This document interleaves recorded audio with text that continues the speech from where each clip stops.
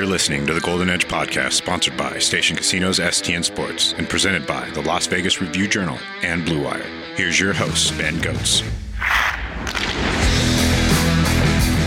I'd like to thank Max and Dylan for their contributions to our organization. I think in the case of Dylan, he's going to get opportunity in Carolina that he perhaps might not have received here. And I think in the case of Max, a real solid contributor to our organization for 4 seasons, elite goal scorer that I know is going to do really well in Carolina. We wish both players the very best. What is up, hockey fans? This is the Golden Edge Podcast, the podcast where the Las Vegas Review-Journal talks about hockey. I am Ben Goetz, one of your Golden Knights beat writers, joined once again by my LVRJ colleague, Matt Atencio. Matt, how's it going? It's going good today. Free agency frenzy was in full effect yesterday, and that was some interesting moves made yesterday, weren't there? Oh my gosh, there's so much happening. All of the hockey is going on. You heard General Manager Kelly McCrimmon off the top discussing a very significant move that the Knights made yesterday, and it was one of several that they've executed in the last 2 days. So we're going to get into all of that on this episode. There's so much to break down, get into, and discuss how it affects the outlook for next season. But before we do all that, just a reminder that the Golden Edge Podcast is sponsored by Station Casinos STN Sports. We are presented by the Las Vegas Review-Journal and Blue Wire. Also, please check out all our written work at reviewjournal.com. In addition to free agency, the Knights have had their development camp this week, so if you want to read about their prospects, head on over to the website. And of course, if you guys could rate, review, subscribe, whatever you do to podcast, please do this one. We would very much appreciate it. So yes, you heard the clip from Knights General Manager Kelly McCrimmon at the beginning there. The biggest news we have to discuss is the Knights trading left wing Max Pacioretty and defenseman Dylan Coghlan to the Carolina Hurricanes for future considerations. Matt, do you know what future considerations are? It is a fancy legal contract way in the NHL of saying absolutely nothing. Absolutely nothing. This is actually a crazy, very specific rule in the NHL where what you can trade a player to another team for nothing in return. That's future considerations. But I believe when there's like more cap machinations involved, you have to like actually send something back, which is why, and we'll talk about this a little bit later, the Marc-Andre Fleury trade, I believe a player like actually had to be included in that trade, or there was the time where the Knights rerouted Matthias Janmark's contracts to the San Jose Sharks, I believe, and had to take back a player that never played for the organization. It's all very complicated, but yes, future considerations are coming back for the Knights for one of the premier goal scorers in the NHL and a young homegrown defenseman in Dylan Coghlan. The move does clear up about $7.76 million of cap space for the team. And as I kind of mentioned there with the Fleury thing, it also continues a pattern of this team getting itself into cap trouble and having to take kind of a painful route to get itself out. A brief history of the Knights' kind of history of similar transactions for those that don't remember. This team has also traded Paul Stastny for Carl Dahlstrom in a 4th-round pick. I believe Dahlstrom never played an NHL game for the Knights, played a lot in Henderson as a defenseman. They traded Nate Schmidt for a 3rd-round pick to Vancouver. Fleury, when he was the reigning Vezina Trophy winner last season, they traded for minor league forward Mikhail Hakkarainen, who never played a game for the organization. And earlier this summer, the Knights traded Evgeny Dadonov just for the long-term injured reserve contract of defenseman Shea Weber, 1 year after they gave up Nick Holden and a 3rd-round pick to get Dadonov on the team. Matt, in that lovely context, what are your thoughts on this trade and how it kind of represents how the Knights have been operating the last couple seasons? Well, Ben, before I go into the trade itself and everything, I just want to say real quick, this is why I don't make predictions. I remember vividly last week me saying that I didn't think they would do this. Sure enough, what happens? Yep, they go through with it. But anyway, let's go ahead and start with the trade that itself. And I know there's fans out there that are angry about this, and they absolutely have the right to be. And I understand that, and I'm going to get to how I feel about it in a minute. But what I do want to kind of try to play a little bit of devil's advocate here just to start off. And when you look at the trade purely on paper, purely on numbers, not include the player or anything, it makes total sense. It's a $7 million contract of a guy that's going to be an unrestricted free agent next year. Probably isn't going to be willing to sign for half of what he's making right now, so you might as well move him now while you have the chance. But when you take the player that it is, and it's a perennial 30 goal scorer, the best goal scorer on the team, and arguably one of the best forwards on the team, and a usable, if maybe won't play unless there's injuries, depth defenseman player, traded away for absolutely nothing, the trade stings, and there's no way to look at it. And congratulations, Montreal fans, you have officially won the Max Pacioretty for Nick Suzuki trade. Yes, that of course happened before the Knights' second season, where to get Pacioretty, they gave up Tomas Tatar, Nick Suzuki, their second first-round pick in team history, and a second-round pick to bring in Pacioretty. Yeah, it's been a weird journey because I think Knights fans have kind of debated that trade for a while because, of course, Suzuki has turned out to be a really good top six center, but Pacioretty, when he's been healthy for the Knights, has been absolutely excellent. He's played at a 36-goal pace over the 82-game season throughout his Knights tenure. He was on pace for about 40 goals last season. He just only played half the year because he had various injuries, including a broken foot. He had wrist surgery, and there was another one that I'm forgetting that he happened throughout the course of the year. But when he's been on the ice, he's been incredibly productive for the Knights. And obviously, I think one of the main questions coming out of this is how do the Knights replace that? Because he had 19 goals last year. He was fourth on the team. Evgeny Dadonov had 20 goals last season. He was third on the team. So you're taking goal scorers number 3 and 4 off this roster for a team that, I think already had at least some level of offensive questions going in. So, what's your level of concern without Pacioretty, without Dadonov, about this team's kind of goal scoring capabilities heading into next year? It's pretty high. If I'm being quite honest, you can't take a 30 goal scorer off the roster and expect there to not be any sort of problems. The other thing I think you're doing too when you do that is you're putting a lot of pressure on guys like Jonathan Marchessault and Jack Eichel and even Mark Stone to that essence. And again, I could be wrong on the numbers here, but you got to at least, out of at least two of those three guys, be expecting 25, 30, maybe even 35 goals out of one or two of them.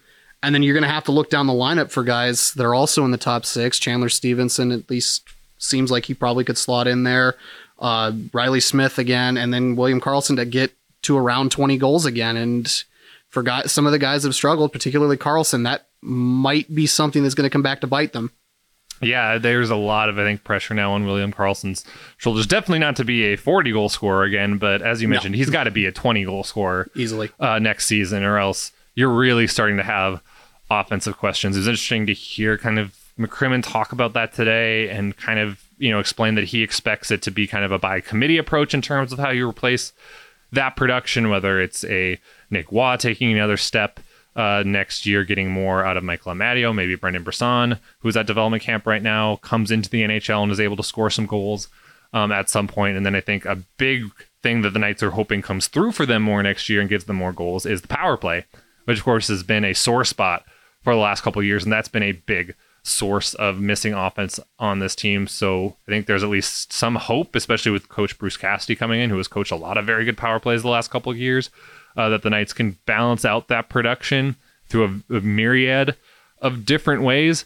But there's no question to me when you kind of line this team up now, and as you said, maybe Stevenson slots into that first line left wing role in place of Pacioretty, even though he's played a lot of center, because Jack Eichel said at his season-ending media availability that he likes playing with him. But still, right now, you're looking at the depth chart, and you're looking at maybe Stevenson, Eichel, Stone, obviously Marchessault, Karlsson, Smith. We'll see whether Bruce Cassidy wants to keep those lines together. That's your top six, and then your bottom six is, of course, a lot of guys like Keegan Colasar, Nick Waugh, William Carrier, Brett Howden, who's back, who we'll get into, Michael Amadio.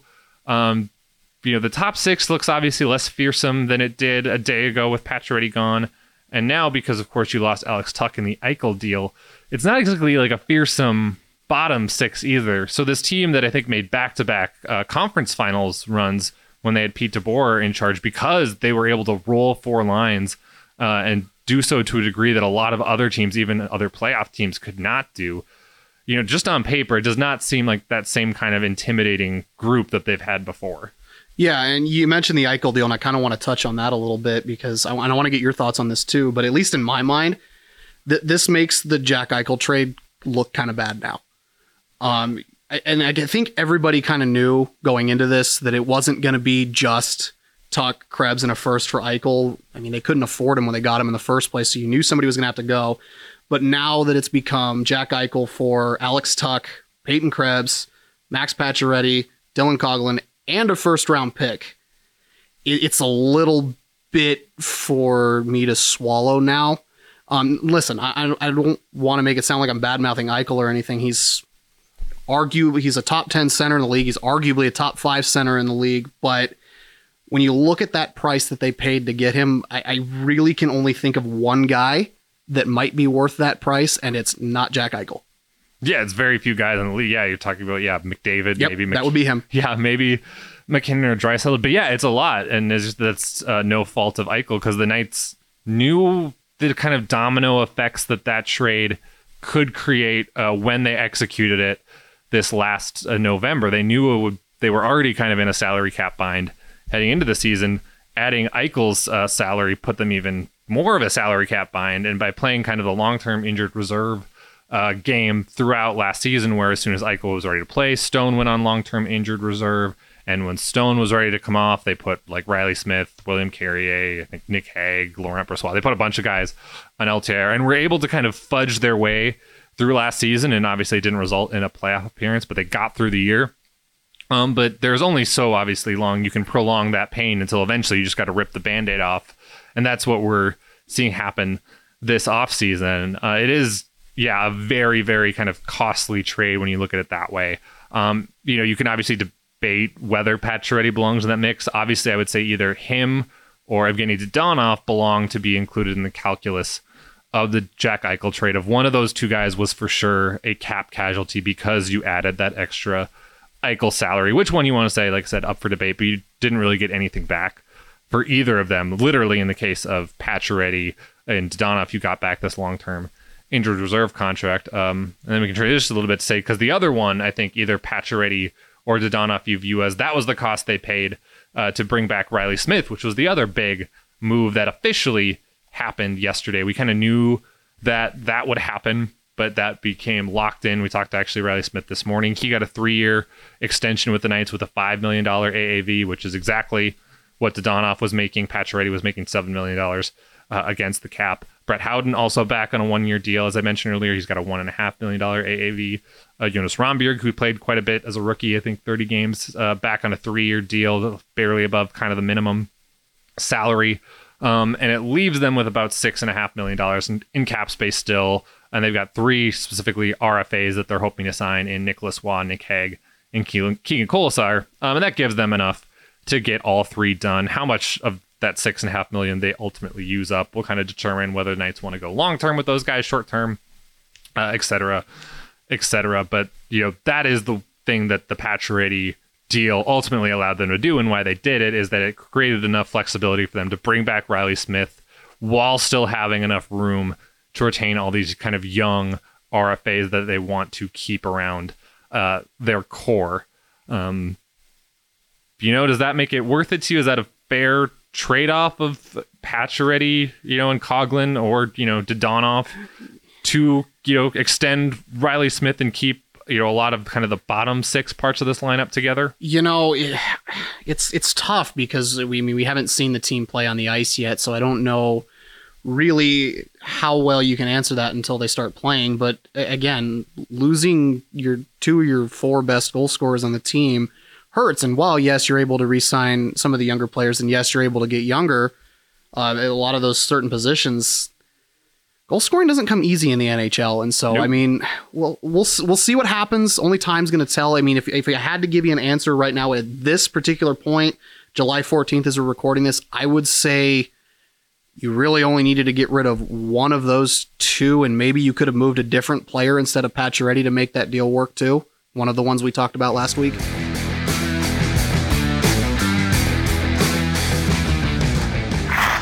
Locals know the STN Sports app is the most trusted sports betting app in Nevada. They have convenient sign-up locations across Las Vegas, so download the STN Sports app today.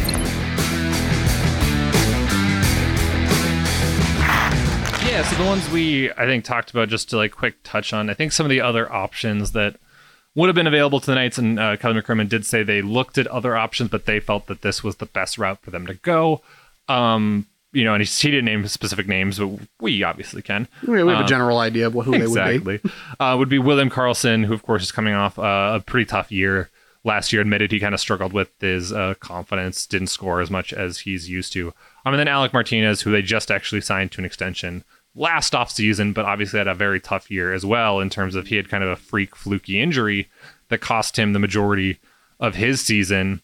Came back at the end of the year, was kind of working his way back in to get to his usual self. But he signed for another 2 years at $5.25 million of a cap hit. William Karlsson has 5 more years at $5.9 million. And I think that would have been a tough contract to move in a flat cap world, especially, looking that far ahead. But Martinez, I think could have been a fit if they could have found someone to take him. Obviously, you don't want to lose Alec Martinez in a vacuum. He's obviously got a lot of both tangible on ice and intangible off ice qualities that make him worth keeping around. But with the defenders that the Knights have, I think you could have made that work and maybe slide Shea Theodore over to the left side, move Zach Whitecloud into your top 4, and you can kind of grin and bear your way through it, and because you've got some young blue liners on the up and up. This one is tough because the Knights don't necessarily have a Max Pacioretty on the way up. Like Brendan Brisson, I think a lot of people think will be a good goal scorer in the NHL, but he's still 20 years old. He still has, I think, a lot to learn. He's only played probably 8 to 11 professional hockey games. I don't remember how many playoff games the Silver Knights had off the top of my head, but he's still got a lot to learn, a lot to round out. Kelly McCrimmon had a lot of nice things to say about Brendan Brisson today, but I think it's asking a lot to have a 20-year-old kind of shoulder a major load on a playoff team. So that, I think, is the tricky thing about this path for the Knights, is that Karlsson would have hurt, but the Knights have kind of 2 top 6 centers in Jack Eichel, Chandler Stevenson. Martinez would have hurt. The Knights have other kind of good defensemen. There's not really another goal-scoring winger to the same level as Max Pacioretty. Yeah. I mean, you could throw Marchessault in there a little bit just because he's been probably one of their most consistent goal scorers over the last 5 years or so. You can probably throw Eichel in there because he's scored 36 before. But at the same time, they don't have that kind of a goal scorer shot, is I guess the word I'm looking for there, that defense and goaltenders really have to respect. Pacioretty's got one of the best wrist shots in the league, and you can't really say the same about Marchessault. And I haven't watched enough of Jack Eichel when he was in Buffalo to know if that's the case or not. But either way, I mean, neither of them have the same kind of shot that Pacioretty does. Yeah, so it's going to be really tough for them to replace that kind of, production, just that kind of a weapon that Max Pacioretty possesses. I wrote a story, I think, last year when he was nearing the 300 goal mark for his career, which is a significant milestone. I think he's one of 20-odd American players that have ever hit it. They talked about his release is magic, I believe is a quote from the story. He's got this just magic release that is just so hard for goaltenders to read. And now he's going to be parlaying that in Carolina, which incidentally, Hurricanes.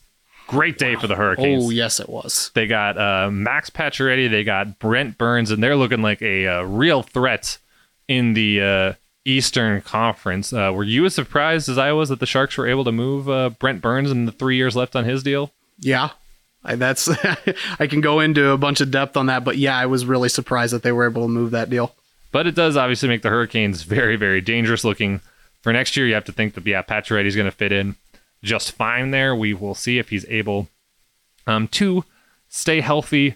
A couple other newsy bits now that the Knights offseason is now going to kind of hit the slow phase. Wouldn't expect a lot of, other crazy moves potentially happening here. As I mentioned, they still have Nicholas Waugh, Keegan Colasar, and Nick Hague to sign as restricted free agents.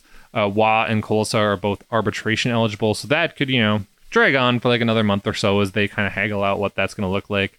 Hague is not arbitration eligible, so there's the potential for that to linger, potentially even into training camp, kind of like Shea Theodore did, because Hague is in that exact same situation.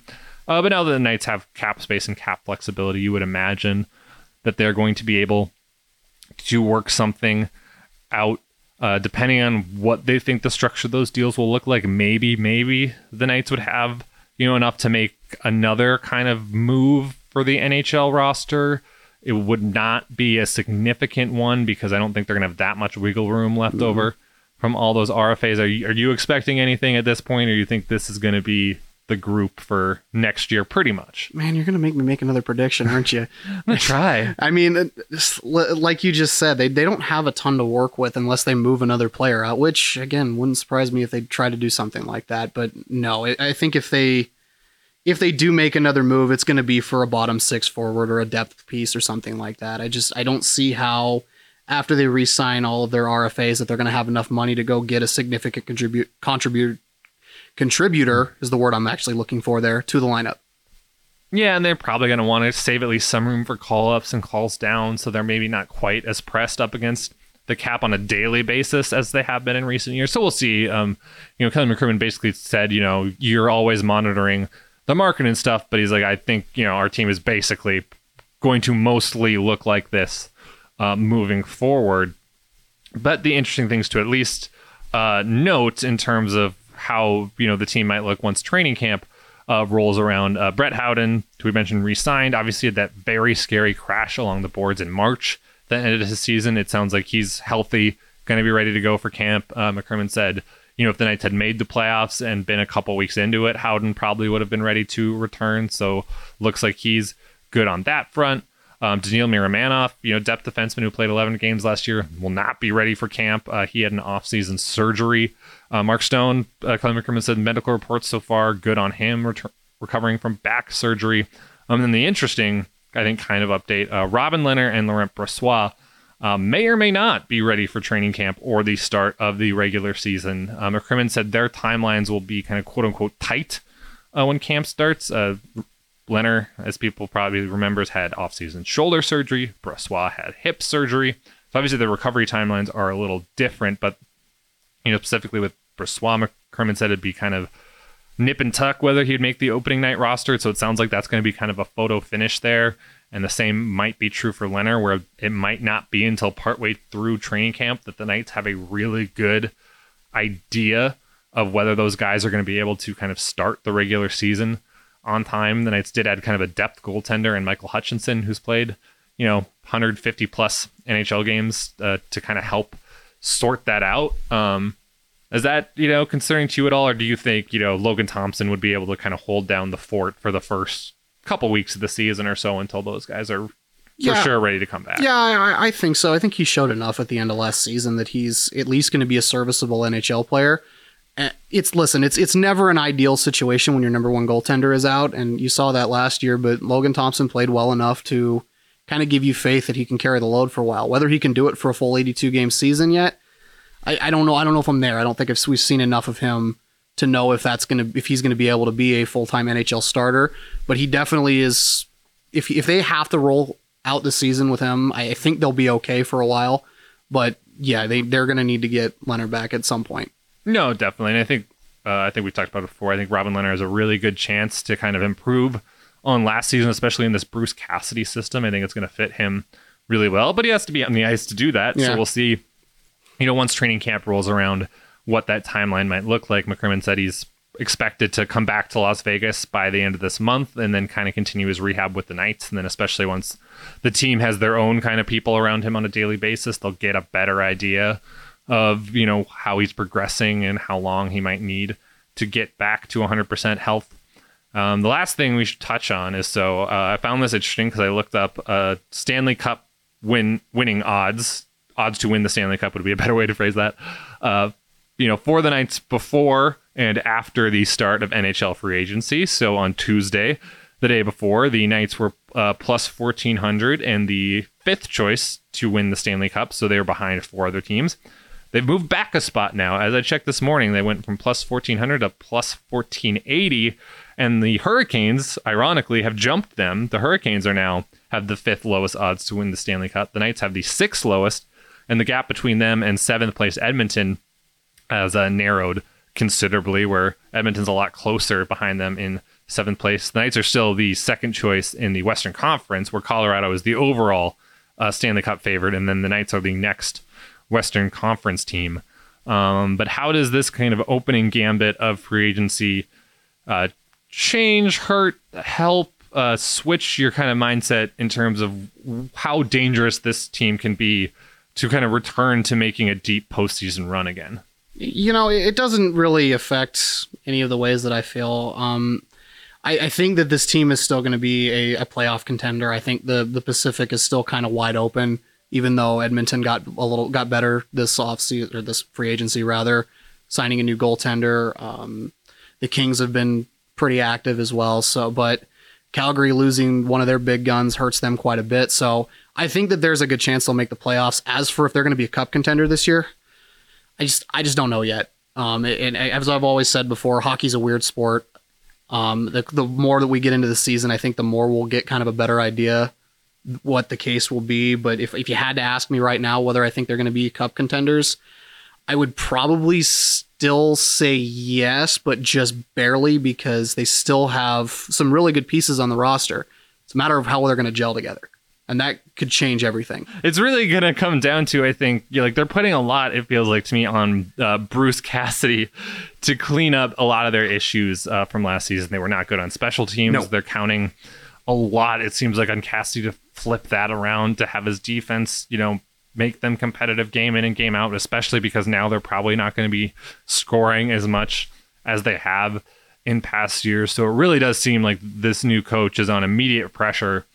Because it's going to be a lot of his handiwork in keeping this team, in contention if the Knights are indeed able to do that next year. But I do think, as you kind of alluded to there, the one thing that I think can be viewed as a positive for the Knights and kind of keeping this them in it is their division still does not particularly look frightening right now. Obviously, yesterday, the big news was that Johnny Gaudreau not only left Calgary, but signed with the Columbus Blue Jackets. For like 15 to 20 million less than he could have gotten in Calgary. Like, he really did not like Calgary. He's just a good old American boy who likes the United States, apparently. I don't know how you turn down 15 or 20 million dollars, whatever the number ended up being. I know it was somewhere between there, but either way, that's a lot. Yeah. That's a lot of money to turn down. It's a lot of money to turn down. He wanted to be closer to home, I guess. I know he and his wife are expecting their first child. Congrats to the Gaudreaus. So I guess he just wanted to be closer to home. But so that's a significant piece moving in the Pacific Division. We're now, the reigning division champions just lost their leading scorer and a guy who was on my Hart Trophy ballot, I believe. I think he was fourth. So we'll see what happens the rest of this offseason now with Calgary. They still have to sign Matthew Tkachuk, another part of their top line. I do think, as you said, Edmonton's actually had a nice couple days of free agency so far. Brought back Evander Kane, who, if he can stay out of trouble, was a very good on-ice fit there. Brought back defenseman Brett Kulak. They signed goaltender Jack Campbell, who I'm interested to see. I'm not 100% sure that's going to work out, but they needed to have someone in net, so why not Jack Campbell? So we'll see how that works out. But other than that, I'm not sure. I think the Kings got a lot better adding Kevin Fiala, but that was kind of their one move so far this offseason. Vancouver, I think, is not necessarily trying to go all out for next year. Seattle still seems like it needs a lot of work. San Jose just dumped Brent Burns. Anaheim's not ready. So all that being said, it's not like it's going to be the craziest division to, compete for the title in, which the Knights are certainly capable of doing. And then once you get to the playoffs, you just have to, basically get out of your division, and then you're in potentially the Western Conference final. So I think that is still kind of a ray of hope for the Golden Knights. But we talked, obviously, a couple weeks ago about Colorado and how close the Knights are to them. Based on how these first couple days of free agency have gone, I wouldn't exactly say the Knights are closing the gap here on the Avalanche. No, I would agree with that, but the Avalanche did lose quite a bit. And I know that there's thoughts that Kadri might stick around there, but he's gonna get paid somewhere. Somebody's gonna throw some money at him based on the season he had this year. So, but yeah, you're right. They're not particularly close to Colorado. I think they're closer to some of the other teams, maybe a little bit in the Central, but Colorado's not one of them. Yeah, and Colorado obviously is a really high bar to clear as they go for back-to-back Stanley Cups. They've re-signed Valeri Nichushkin, Josh Manson on their blue line. They let Darcy Kemper walk in free agency, but traded for Alexander Georgiev from the New York Rangers to help them out in net. As you said, we'll see what happens with Nazem Kadri. They lost Andre Burakovsky to the Seattle Kraken. What the Kraken are doing, who is to say? But they're doing stuff, so that's good for them.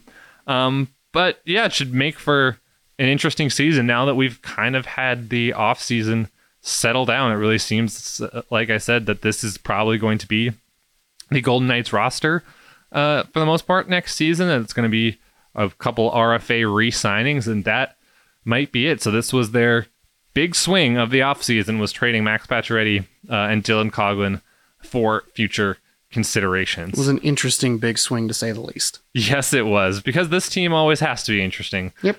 No matter what. They can't be quiet on one of these days, can they? No, they just can't help themselves, but that's okay, because it gives us more to talk about. That is true. But that's going to do it for this edition of the Golden Edge podcast. As a reminder, we are sponsored by Station Casinos STN Sports. We are also presented by the Las Vegas Review-Journal and Blue Wire. Make sure to check out all our written work at reviewjournal.com. As I mentioned, we've got stories up on the website talking about Max Pacioretty being traded, Riley Smith re-signing, and of course a lot of stuff on the team's prospect out of development camp this week going into next week. And of course, if you guys could rate, review, subscribe, whatever you do podcast, please do to this one. We would very much appreciate it. I'm Ben Ghost. That was Matt Atencio. We are the Golden Edge podcast. Talk to you guys again real soon.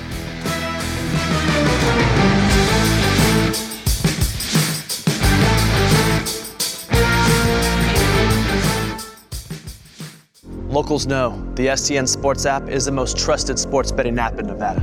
They have convenient sign-up locations across Las Vegas, so download the STN Sports app today.